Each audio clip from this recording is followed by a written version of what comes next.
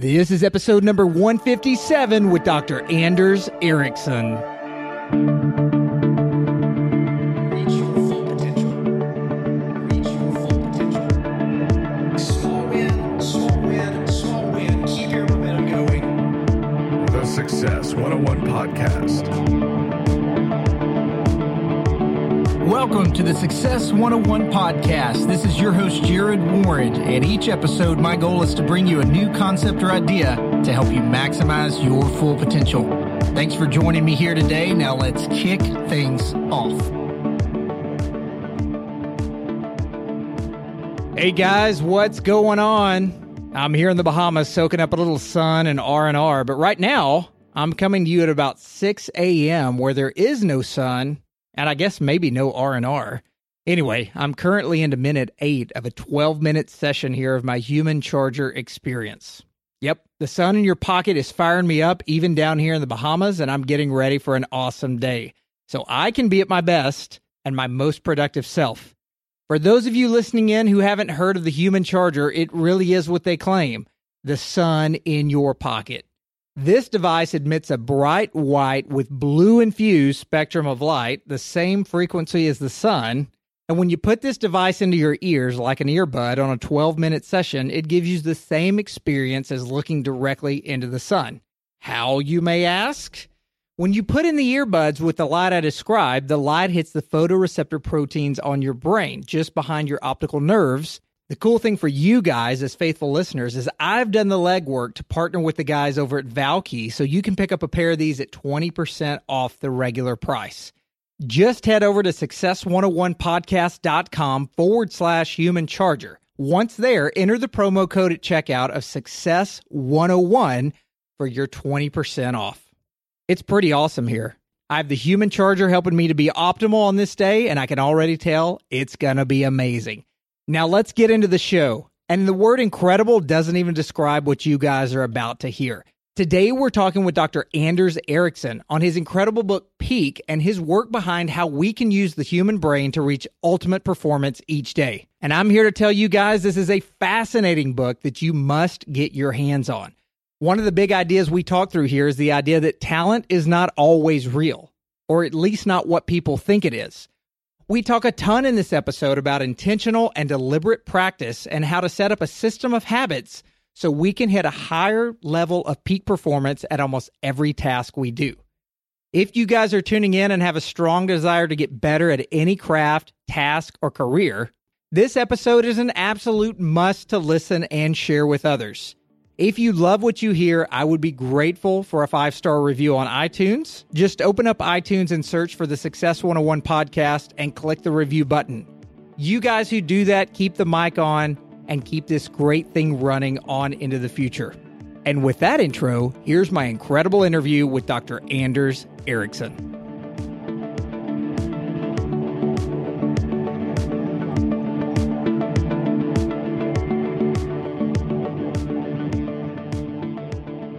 Anders Ericsson, welcome to the Success 101 Podcast. How are you doing today? Doing really well, and I'm really looking forward to talking to you. So excited to bring Anders Ericsson to you guys, who is really known in his world as the expert on experts, and for the high performance or peak performance world that I know many of you listening out there are in and involved with each day. I think you're just going to get so much out of his message. And Anders, your book, Peak, was just one that spoke so much to me out of all the reading that I do out there, just really understanding the concepts and the brains behind how we work and how you can dissect the ways that we work, which I know is not an easy task. It's something that's fascinating to me, the way we work, or sometimes don't work, depending on how we get in our own way. But let's go all the way back to the genesis of this, if you don't mind. I would love to know what peak truly means to you and why that was the title of everything you could have chosen, why that was the title you chose for this book. You know, I think I've always been very interested in objectively defined performance, where you're looking at athletes and basically when they're, if you're the winner on basically a 100-yard dash, that's sort of an objective. It's not up to people making subjective judgments. And I've always been very interested in basically people who can perform consistently at a much higher level. And that could be chess masters, beating other people in chess consistently in tournaments. It could be surgeons who are actually having better outcomes with their patients than other surgeons. But essentially, that objective, reproducible way that somebody can actually deliver in a way that other people can't, that was sort of the starting point. And in some ways, referring that to the kind of peak, because there's also within individuals perhaps a time period when you actually perform at your highest level. And what we're finding here is that typically it takes you decades before you actually reach that very highest level in many domains. I had shared with you offline that many of the people who tune into this podcast, I've got a wide range of ages and really occupations or professions out there, but most of them have to do with some level of high stress, many times high anxiety, always seeking to be better, always having different disciplines and pressures applied to them. But you're going to have people in the professional athletics world, both collegiate and professional athletics. You're going to have a wide range of coaches, mental coaches, sports coaches. You're going to have business executives. You're going to have people in the medical community that deal with neuroscience and brain work. And all those people are tuning into this show many times because they know that my message that I'm bringing out is a message of peak performance. And you had a quote in your book that I just love that I wanted to bring out to you today and get your thoughts on it. And for those of you that have read the book, you're probably going to remember this, but it's one of your early quotes. It says, "Why are some people so amazingly good at what they do? Anywhere you look, from competitive sports and musical performance to science, medicine, and business, there always seems to be a few exceptional sorts who dazzle us with what they can do and how well they do it. And when we're confronted with such an exceptional person, we naturally tend to conclude that this person was born with something a little extra. He is so gifted, we say, or she has a real gift. But is that really so?"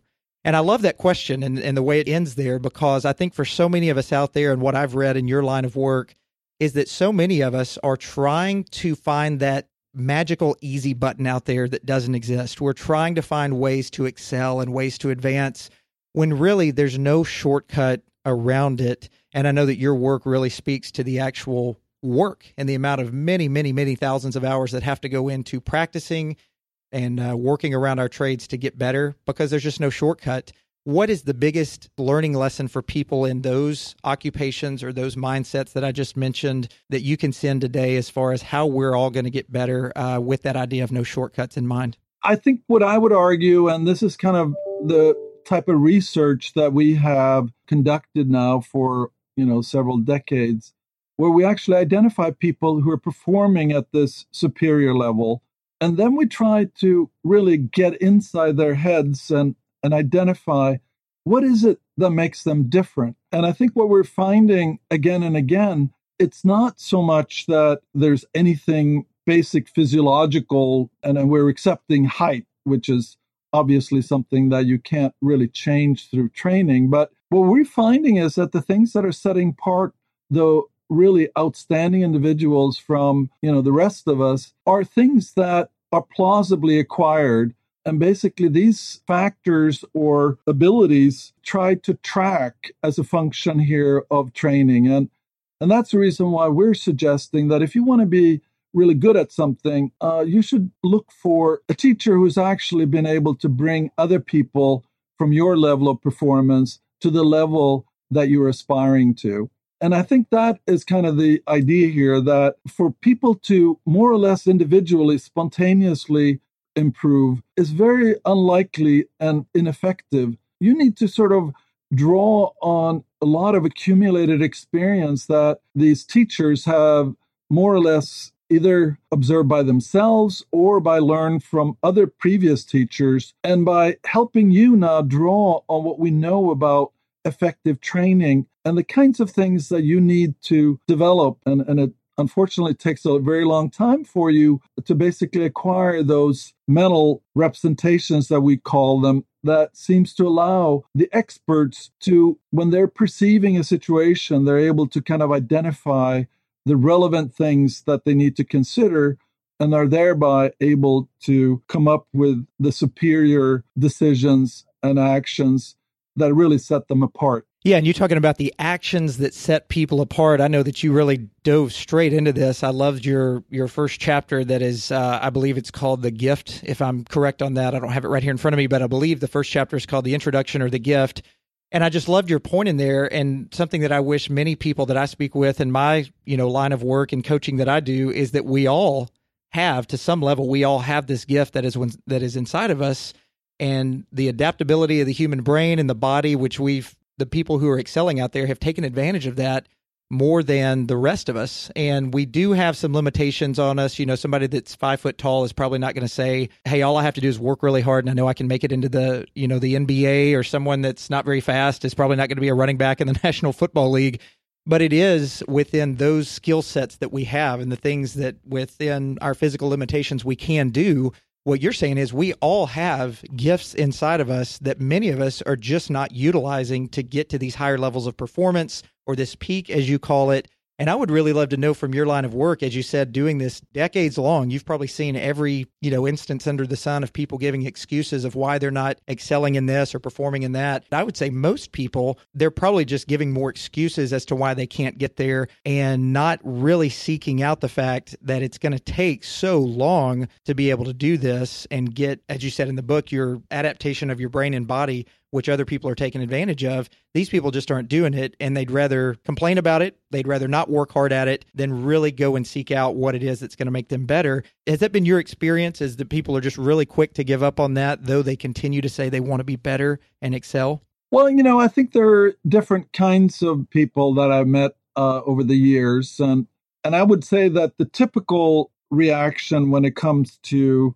kind of a domain that everyone recognizes where skill may actually play a factor. So, for example, like playing golf, I know a lot of people who kind of like going to the range and just whack balls one after the other as far as they can. But once you really start asking them, what is it that you're really trying to be changing and improving on? They don't know. They basically think that doing more of this is just going to make them better. And I think what we're finding here when you talk to teachers is this idea that if you're going to change something, you need to do something that could effectively change the way you're doing it. So remaining here with golf, what you find is that the really good golfers, they basically decide what they're trying to do with a given shot every time, so they can actually match, did I achieve the objectives that I wanted with this particular shot?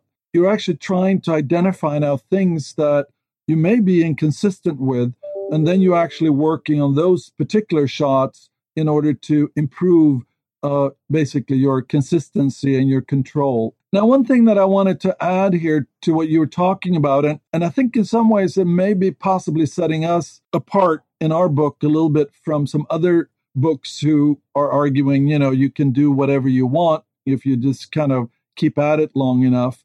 Because we're really trying to make our message consistent here with what we know about genes and the DNA. So the way I would argue here, there's a lot of genes in your DNA that are basically not activated at a given time.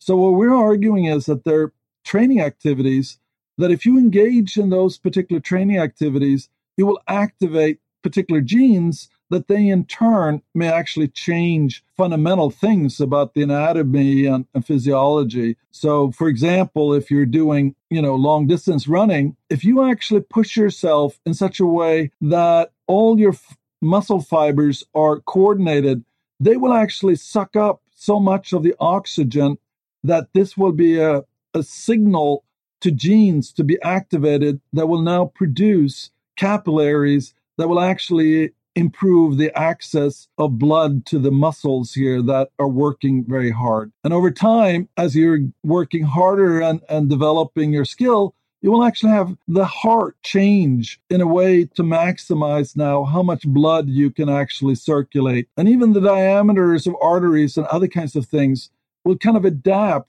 to the training demand that you induce. But there are kind of natural chemical explanations for that. You overload the system, and the system is now activating genes to be able to respond to that training overload. Anders, I think you're referring to the point that's talking about homeostasis, and a quote that I loved in your book. It said, "This is the general pattern for how physical activity creates changes in the body.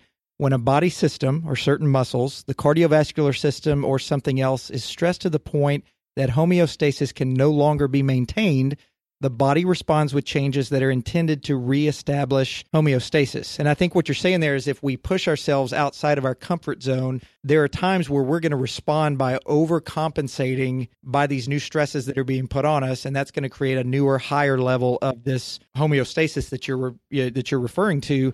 Can you go into that a little bit further for our listeners who may not know how all of that works together when we have stresses applied? Right. So I guess a lot of people, when they go out jogging, are kind of keeping a comfortable level. Now, that basically means that the body can kind of absorb this new activity, that it's gotten used to it. So if you really want to change your ability to run, especially run faster, you really need to kind of push the body in such a way that you go outside of that normal range that can be easily accommodated by your current sort of body. And one of the things that you do in order to increase speed if you're a long distance runner is this interval training where you actually run as fast as you can for maybe 100 yards and then you walk. So you constantly sort of pressure your body to get that outside of what it can actually easily do.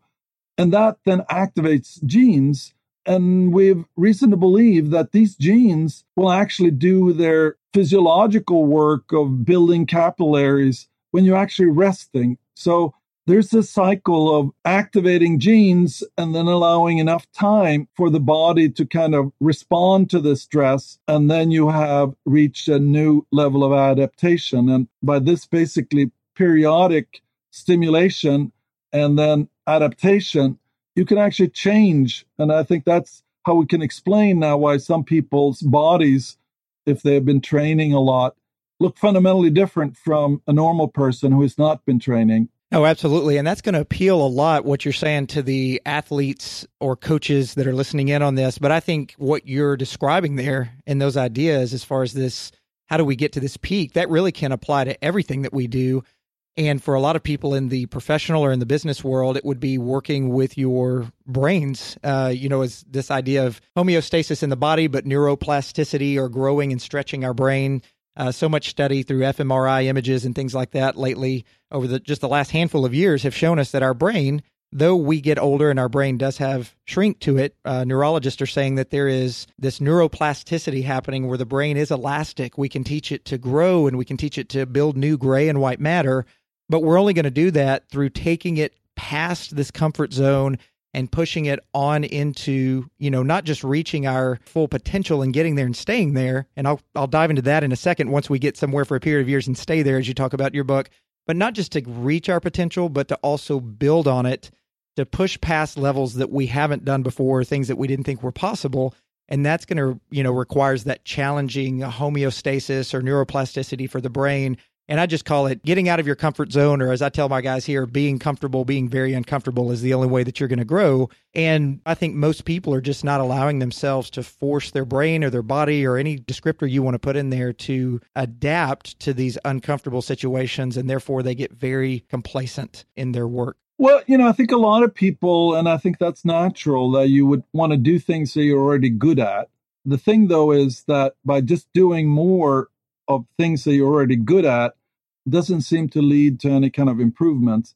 But if you pick out something where you only occasionally are able to do things, then you can actually focus in on actually trying out to improve that particular aspect. What you find is that by actually focusing in, and ideally if you have a teacher who can actually give you a task that allows you now to train that particular weakness that you have uncovered, that now actually changes you, and then as a result changes your ability to perform. And that's at least how I view basically your professional life. It's going to be this constant search here for things that you can do a little bit better. And by finding things that you can already do, that now opens up the possibility here for finding the training task that will allow you to stretch yourself to reach this higher level. Yeah, it's a great description. And I know much of what your book spoke to me about was visualizations. self-sabotage, negative talk, getting in our own way. All of those things are things that we deal with in the world of the listeners that are tuning into this podcast in some shape, form, or fashion. But you talk a lot about visualizations in our mind that replicate and represent situations, but also refer to those as mental representations.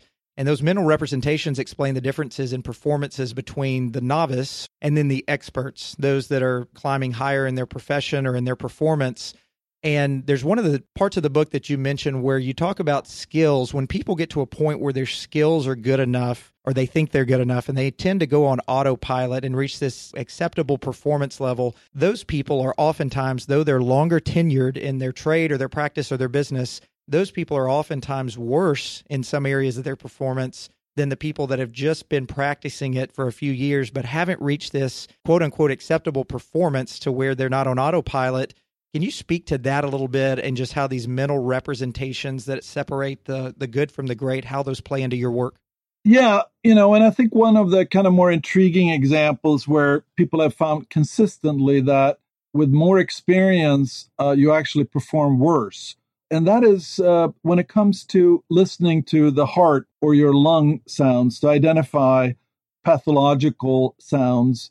They've demonstrated here that general practitioners who are kind of doing this on a daily basis, they actually are less able to identify these pathological conditions with more time. So it's sort of like you're going downhill after you leave medical school. And I think it's interesting that actually just a weekend of working now with basically tape recorded sounds of pathological problems where these doctors can get immediate feedback on what it really sounds like when you have a certain kind of condition. They're able to up their performance to the level that they had when they left medical school. But I think that idea here is that if you don't know if you're correct, I mean, you're listening to a patient, and if you miss this particular pathological condition, and it may not be discovered for another 6 months, and basically there's no feedback loop that really allow you to effectively modify and be allowing you to identify these sounds that basically are diagnostic here of a problem that requires immediate attention. So, Anders, are you saying, I think I heard you correctly there, where you said that basically more time spent in a profession or a trade, if you're not doing it deliberately, it will make you regress or go backwards in your progress, even though human nature tells us that the more time we spend in something, not with deliberate practice or anything considered, just the more time we spend in something, we will automatically become better. You're saying that's a little bit backwards if we're not being deliberate at that. Exactly. And I think basically what kind of happens when you're just keep doing what you have been doing and you're just doing more of it is that in some ways it becomes easier. And it's kind of interesting here that one of the things that I've seen in some domains is that although individuals with more experience are not being more accurate in their performance, they become more confident that they actually are doing a good job and that they're more accurate. So it's sort of kind of an intriguing paradox of sorts that the experts believe that they're correct, but you have to recognize that it is very difficult in these domains to get that kind of immediate feedback. And that's one of the things that we're trying to provide, where you can, instead of giving a new patient where nobody knows what the correct diagnosis is, you would actually be looking at libraries of old patients that with enough time, they've been able to diagnose the exact problem that they have. And now you can actually, in training, be able to sort of see a videotape of the interview with this patient. And then, you can offer your diagnosis. And immediately, once you're offering that, you can get feedback about what the actual diagnosis was. So you can actually then improve and maybe try to identify what you might have overlooked or why you didn't consider that as a possibility or whatever. But that idea here that if you don't get that immediate feedback, and I guess there's a lot of professions where that feedback is difficult to obtain, it's very difficult to actually keep improving. And that's why we're trying to come up with ways to offer training that gives that immediate feedback for anybody who's willing now to put in the time to really try to improve their performance. This is also fascinating because it's so different than the way our culture today and the world around us today thinks about progress and thinks about putting time into making progress happen, one of the ideas that you talk about in the book goes right along with everything that we're saying here, which is about practice and about repetition. But you break it down even further to saying it can't just be repetition. We have to break that down into naive, purposeful, and deliberate practice. And one of the other quotes that I love there is you talk about purposeful practice having several characteristics that set it apart from what we might call naive practice, which is essentially, as you mentioned a second ago, just doing something repeatedly and expecting that repetition alone will improve one's performance. So I think you would say by that in your work that naive practice is just doing the same thing over and over and over again and expecting it to get better.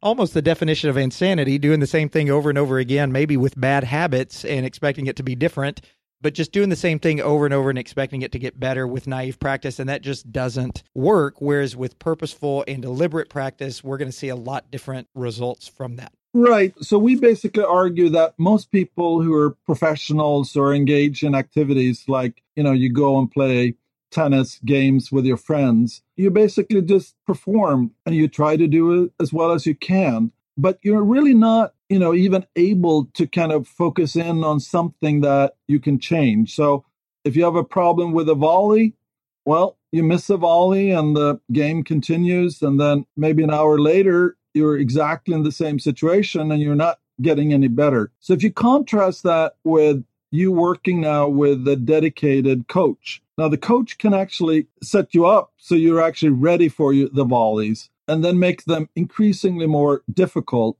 and then eventually force you to run up to the net and do the volleys and then integrate it in the actual game. And then you're actually now focusing in. And the argument is that a couple of hours with a coach will actually be more beneficial than 5 years of just playing where you have that unanticipated problem occurring. So, Anders, another part of your book that spoke to me along the lines of what you're describing there was what I mentioned a minute ago of the purposeful practice. And I wrote down my notes here says from the book, say purposeful practice has, and there's 4, I think, characteristics that you put with it here. And there might be a 5th. If I missed one, please let me know.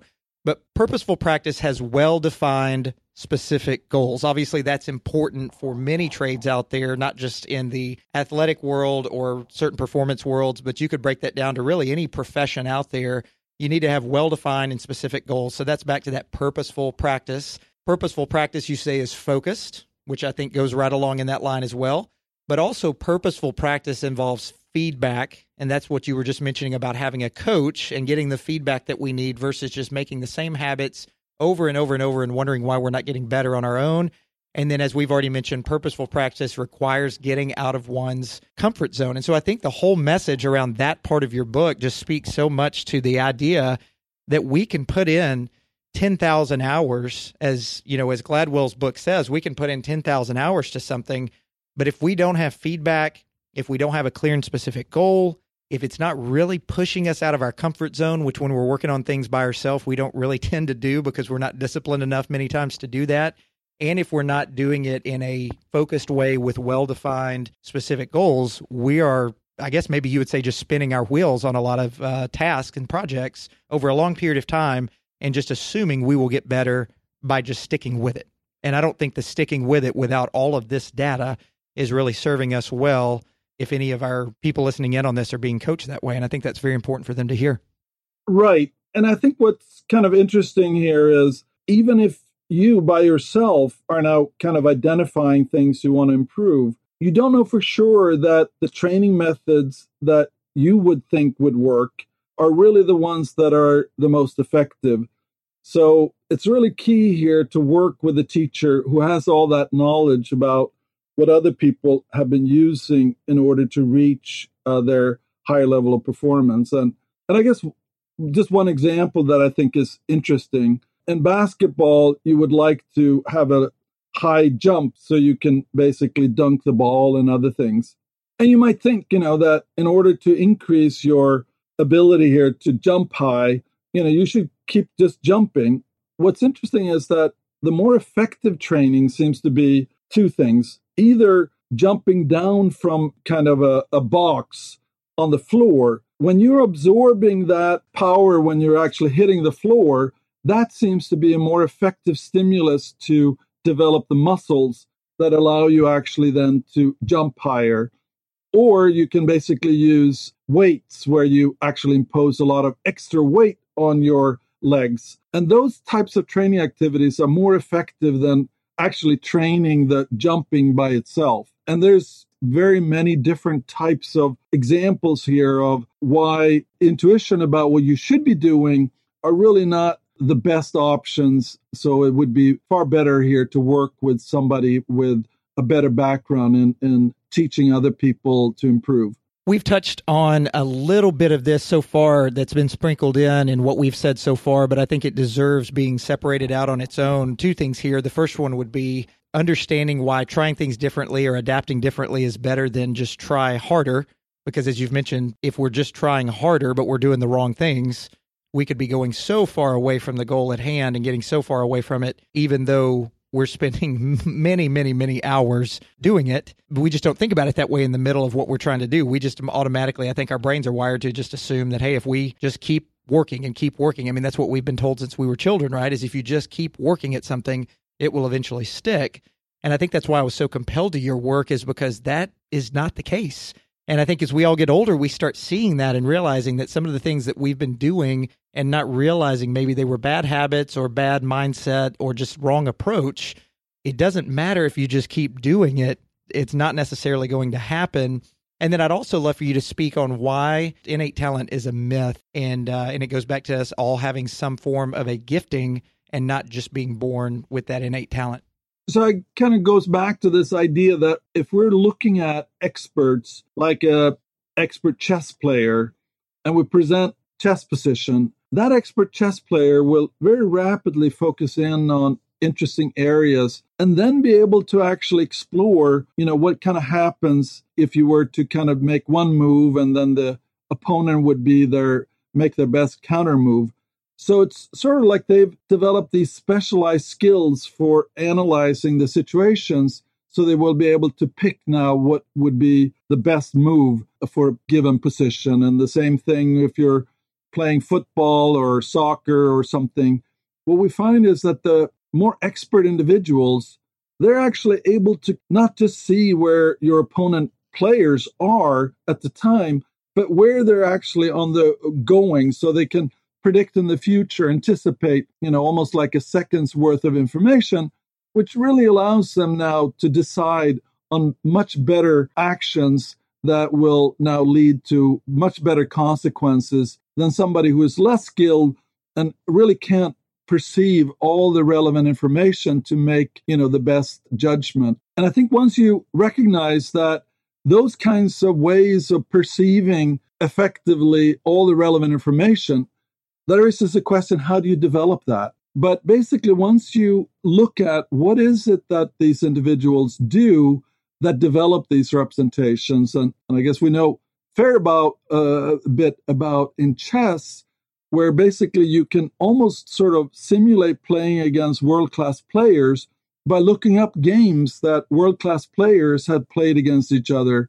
And then you can actually, instead of looking up what the move they made, you can look at the position and try to figure out what would you do in that situation. And then you can compare the move that you selected with the move that actually the world-class chess player selected. So you can actually get that feedback, comparing yourself, so you can now increasingly be more able to reproduce the kind of moves that the world-class players made by, in some ways, developing that mental representation that allows you to kind of figure out here what are the aspects that you need to think about in order to select the best move.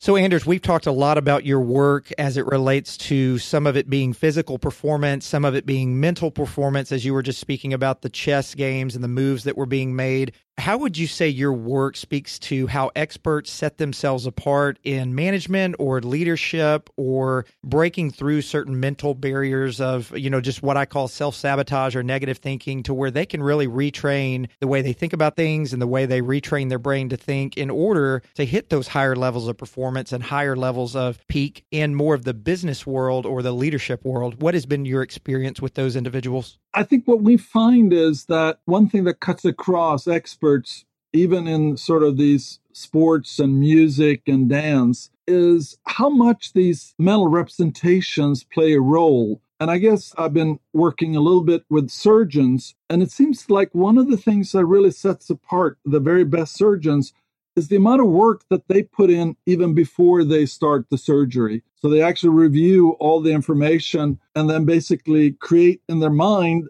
sort of going through mentally what this surgery would look like, and then prepare for any kind of possible problems that they would perceive. And then they actually do the surgery. And I guess I found talking to salespeople that one of the things that seems to be particularly salient for very successful salespeople is that they actually spend a lot of time thinking about the client and being able to identify now what is it that the client would basically want to know, and being able now to identify the right kind of decision maker, but essentially building up an expectation here about how they would be able to do a kind of an appropriate presentation here for a given client. And then by noticing here how the client responds, they kind of get feedback about, was this appropriate? Could I possibly have done this some different way? But providing that kind of feedback loop of generating expectations and then executing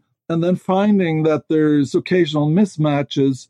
Now, once you find those mismatches, that will then be a potential target here for you, basically working with yourself. And I found it interesting here that several people have been talking about using videotapes as a way here of actually helping you kind of perform better, in the same way that in sports, analyzing the videotapes from the last game, that is incredibly important, because it really allows individuals now to identify things that could have been done better, or things that they were not able to predict or anticipate.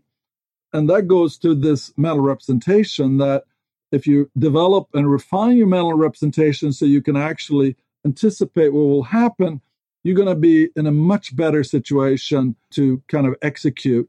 And I think that's true for, people in the managing roles, of actually being able now to, sort of before they have meetings, really thinking through how they would present something to their working group, and then actually being able to feed back. And I don't know, maybe even actually looking at videotape. And I know that a lot of people find looking at videotapes very aversive, but if you're really going to kind of improve what you're doing, it's going to be essential here that you have some document. And ideally, you could even show this videotape to a teacher who would then be able to kind of pinpoint things that you didn't notice that would then actually improve your mental representation, so you can anticipate similar things in future meetings.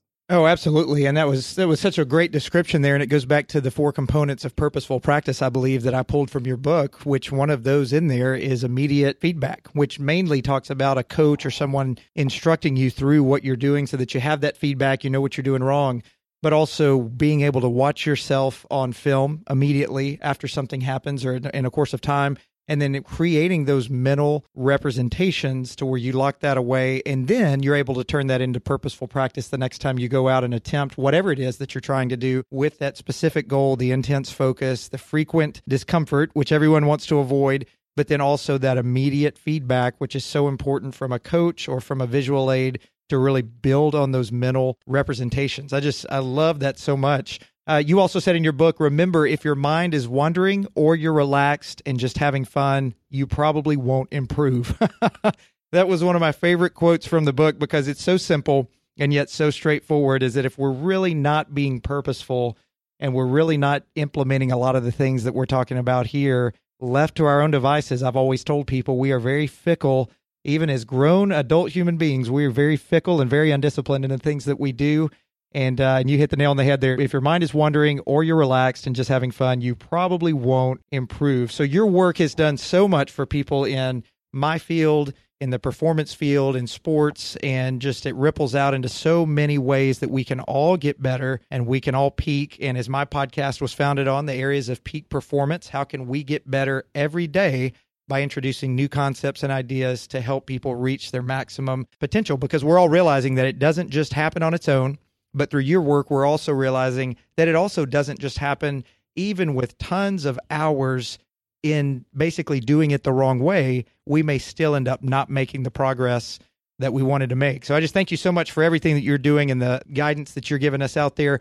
One question I'd love to ask you as we get ready to wrap up the podcast here, and this is not a question I really ask very often to anybody, but I think for what you've learned over these decades of doing this work, it would be really interesting to get your take on this. If you could go back 30 years and you could look at the Anders Ericsson and the way you maybe thought about things or viewed things then and the way you were able to relay that information to people, what would you go back and tell yourself 30 years ago that you could immediately start telling people about this idea of either peak or mental representation or any of what we've talked about today? What do you think you'd go back and tell yourself as the most important thing, if you could say, just one bit of advice that you've learned over those decades? One thing that I feel looking back that really illustrated what later became sort of the target of my research. I was doing the research on the memory training where we were successful here improving students' memory performance by pretty dramatic amounts. I was working with a senior researcher who basically felt that I'd contributed enough to this project that I would be first author. So he said, now you basically write the paper. So I wrote a draft, and he basically looked at it and said, well, you need to think about this, this, and this. And basically, we kind of worked on this again and again. And I think I went through some 30, 40 revisions before I basically got to a point where he said, this is close enough. I'm willing now to start working on it. At the time, I kind of felt that he was almost working against me here I needed a lot of publications. But looking back, I think he forced me to actually learn how to do the writing myself. So he kind of spent all this time giving me feedback, and I had to sort of problem solve. And I think building up those representations that allow me to now actually start thinking through how to write a paper and being able to address all the things that he was very clear to him. That process of actually building up these mental representations that give you now the freedom of actually contributing and slowly improving your performance, I think that's really undervalued. And I believe that having this opportunity of him spending all this amount of time with me was one of the best things that could have happened to me. But there was times when I was actually in the process here where I felt that he was almost being too difficult. But I think that really captures what I think is necessary to succeed. Yeah, it's always easier to see once you get to where you're going. You can look back on it, but the harder the journey, the more we learn from it, the more we grow. And there's so many people out there just in life situations where they say, look, if I hadn't gone through this seemingly terrible time in my life or these years of my life where I thought, this hardship was never going to end, I would not be the person I am today. And so they can almost say, as crazy as it sounds, they can say, I'm grateful for going through that, and it's made me the person I am today. So if we all had to, back to your quote, if we all had to do things that were easy and we weren't really putting much thought into it and we could just put it on autopilot, as you say, boy, we sure wouldn't grow and get to anywhere near where we all want to be. So it's the hardships and it's the difficulties and it's that trial that we go through that really shapes and grows us. So thank you so much for your work. I've just taken so much away from, I knew I took a lot away from your book, and I've just taken so much away from this podcast as well, and look forward to getting it out to our listeners. Where can we steer more traffic your way in order to help people get Peak in their hands or direct them to any of more of your work or website or anywhere that you've got more of your resources about your work? Where can we steer them to?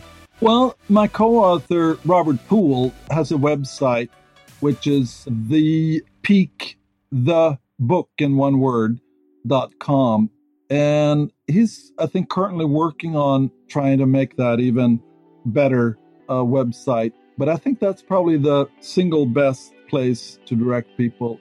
Well, Anders Ericsson, thanks so much for your time. We are so grateful for spending it with us here on the Success 101 podcast. We wish you the best in your continued efforts to help everyone reach higher levels of peak and teach our brains to work for us and not against us as we put in deliberate practice. Thank you so much for your work and your time, and we will catch up with you again, hopefully on another episode in the future. Well, thank you so much.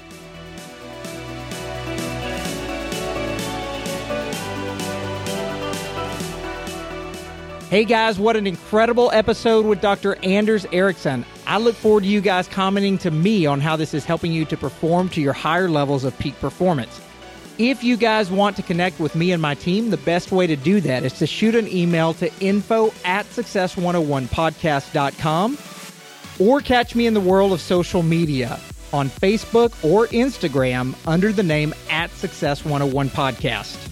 As always, I look forward to seeing you guys on the next awesome episode of the Success 101 podcast. Until then.